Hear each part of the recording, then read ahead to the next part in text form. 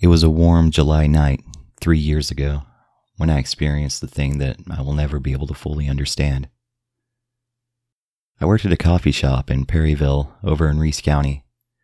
It was an older place, just off the highway, on a lot flanked by empty buildings. I was working the closing shift alone that night. The last customers had left right at closing time, a group of local college students discussing assignments and the latest gossip. Despite the noise, they were polite enough, tipped well, and didn't leave a mess. I locked the door behind them and turned off the neon open sign and outdoor lights before taking out my phone and turning on some music. I made my way around the place and wiped the tables, swept the floor, usual closing duties. It wasn't a large place, so it went pretty quickly, and soon I was heading toward the bathroom in the back to get my least favorite part over with. I propped the door open with the mop bucket and swabbed the floor, contemplating how public bathrooms bring out the worst hygiene habits in people. The song that was playing faded out, getting ready for the next one in the queue, and in that brief quiet I heard two very sharp knocks. I quickly straightened up and instinctively tightened my grip on the mop handle. The next song started, playing a loud instrumental intro before I could turn it off. 3 more knocks rang out, sounding almost like a sort of punctuation to the silence. I stepped halfway through the door and saw a man standing outside the entrance. In the low light given by the inside, I could see that he was an older man, maybe late 50s, clean-shaven with a close haircut, wearing khaki shorts and a loose gray shirt. He was skinny and a head taller than me, giving him a stretched look. The light cast shadows over the lines of his face, making it hard to determine any exact features. He was standing at the large window, arm extended towards the glass, with a closed hand resting on it. I announced loudly that we were closed, motioning towards the large clock on the wall behind the bar. He seemed to either not hear or not understand, and didn't react. I said it again, louder, adding an apology. We faced each other for a few moments before his arms slowly went down to his side. He turned completely around and walked off towards the building across the lot, an old mom-and-pop hardware store that had been closed for months. As he moved further away with a slow, lumbering stride, I saw he was barefoot. I winced slightly at the thought of stepping through broken glass in the dark. I watched until the shadows obscured him before I went back to my work, this time with no music. I mulled over what happened and scenarios played out in my head. Was he drunk, lost, under the influence of some narcotic? Maybe he just wanted coffee, or to use the bathroom, or a phone? Or maybe he wanted to take the money from the safe and was checking to see if anyone was inside before breaking in. These thoughts raced as I finished my closing duties before I finally settled on the one I believed to make the most sense. He was drunk and had wandered off somewhere to either empty his bladder or pass out, or possibly both, in any order. It had been almost half an hour and he hadn't come back, long enough for me to finish and grab my things.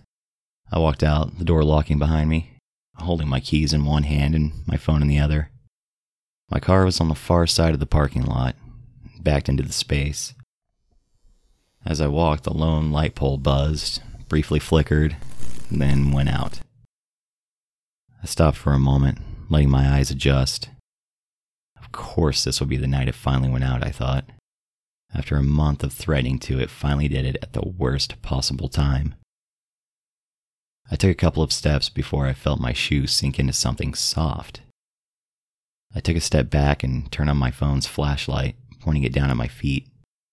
It was a small puddle of liquid resembling a black, viscous tar, maybe a foot in diameter. The imprint of my shoe was slowly being filled in as it reshaped, and I felt a brief mixture of annoyance and disgust. It was giving off a strong scent of ammonia that seemed to be getting worse the more it moved. I wasn't sure what I stepped in, but it didn't look like it would clean off easily. I dragged my foot around to try scraping off what I could, cursing under my breath.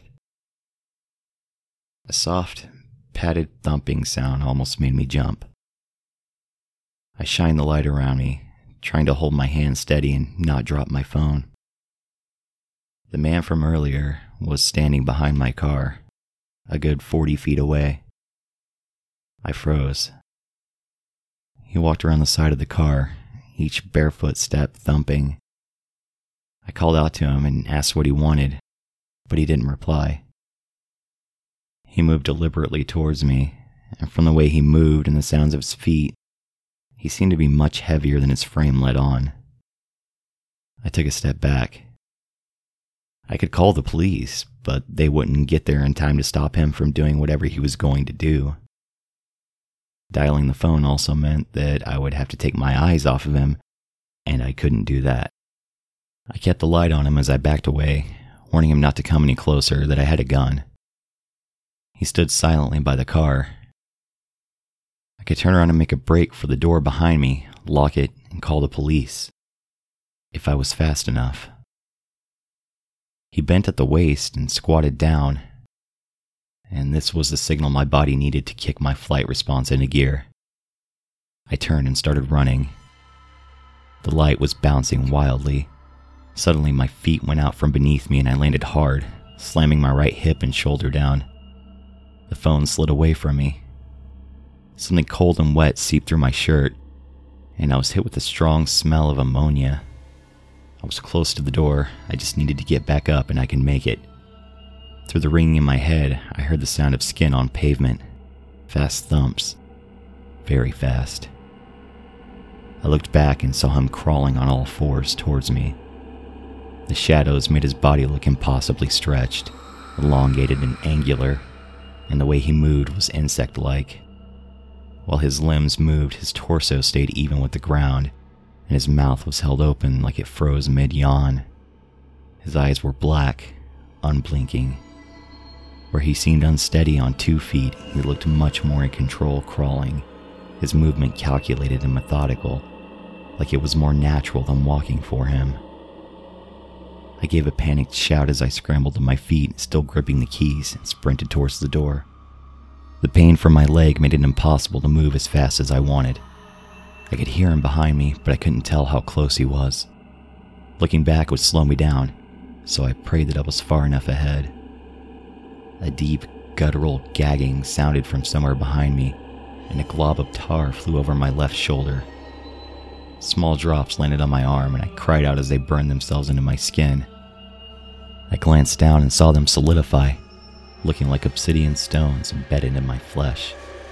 Then, as quickly as they burned, the pain stopped, and a sudden numbness enveloped my arm. I couldn't move anything below the elbow. I cradled my arm with my good hand and kept running, careful not to drop the keys. As soon as I reached the door, the key was almost immediately in the lock. Another retching sound from far too close, and as soon as I opened the door, the glass beside me was spattered with tar. It sprayed off, drops speckling my face. I yelled and frantically wiped at the drops, trying to remove them as I lurched inside.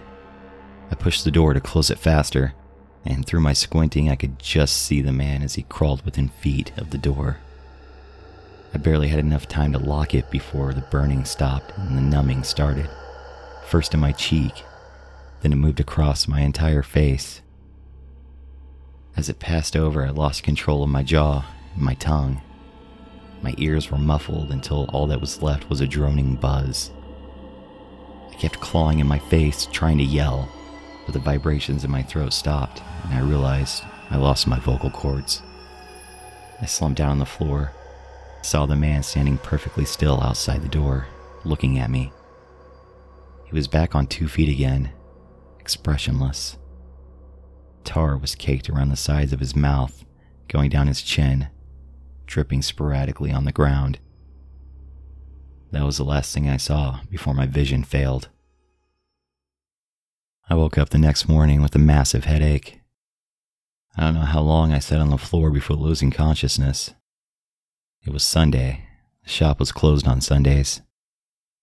I motioned to roll onto my side to get up and winced, the injuries from last night reminding me of what happened. I looked out the window into the morning light. The man was gone. The numbness was gone too. I looked down at my arm to see where the tar had burned me, only to find dark ash marks where the hardened pieces were. They smeared across my skin as I ran my hand over them, flaking off and falling to the floor. I carefully rose up and hobbled to the bathroom. I turned the light on and examined my face in the mirror. My cheek and neck were dotted with ash marks. After a minute of scrubbing, I was clean, no trace of the tar on my skin, not a single discoloration or scab. It had burned itself into my skin, I was positive, but there was nothing there. I found my phone outside, the screen cracked into a spiderweb pattern from the bottom corner and the battery dead. After a quick walk around my car, I drove home, the night's events replaying in my head over and over. I was grasping at straws to make sense of it. Maybe I'd slipped on the floor as I was leaving and the whole event was a head injury-induced fever dream. Didn't explain the ash, though, or the dark spots on the window and pavement. After a shower and small breakfast, I unplugged my phone from the charger and powered it on. I had a few missed messages, nothing important, but a notification popped up saying I was low on space. I tapped through and viewed the scan it had done, which showed the largest being a single video I don't remember taking. I played it and was greeted with a swinging view that spun several times before going black after hitting the ground. I must have somehow started recording while I was running away. I turned the volume all the way up and held the phone close. I heard the man crawling after my fading footsteps, then silence. I let it play and strained my ears. After a long time, there was another noise, which I assumed was the man walking away from the shop. Several minutes of silence later, and the video ended. I uploaded it to my computer and played it back slowly, rewinding and restarting before I finally found what I was looking for. There was a single, blurry frame captured right before the phone landed. It showed a silhouetted figure, half in the frame, arms outstretched, low to the ground. I printed it out and pinned it to the wall, hanging there as a constant reminder to myself that there are things in this world no one can explain yet, and things that might be best left unexplained.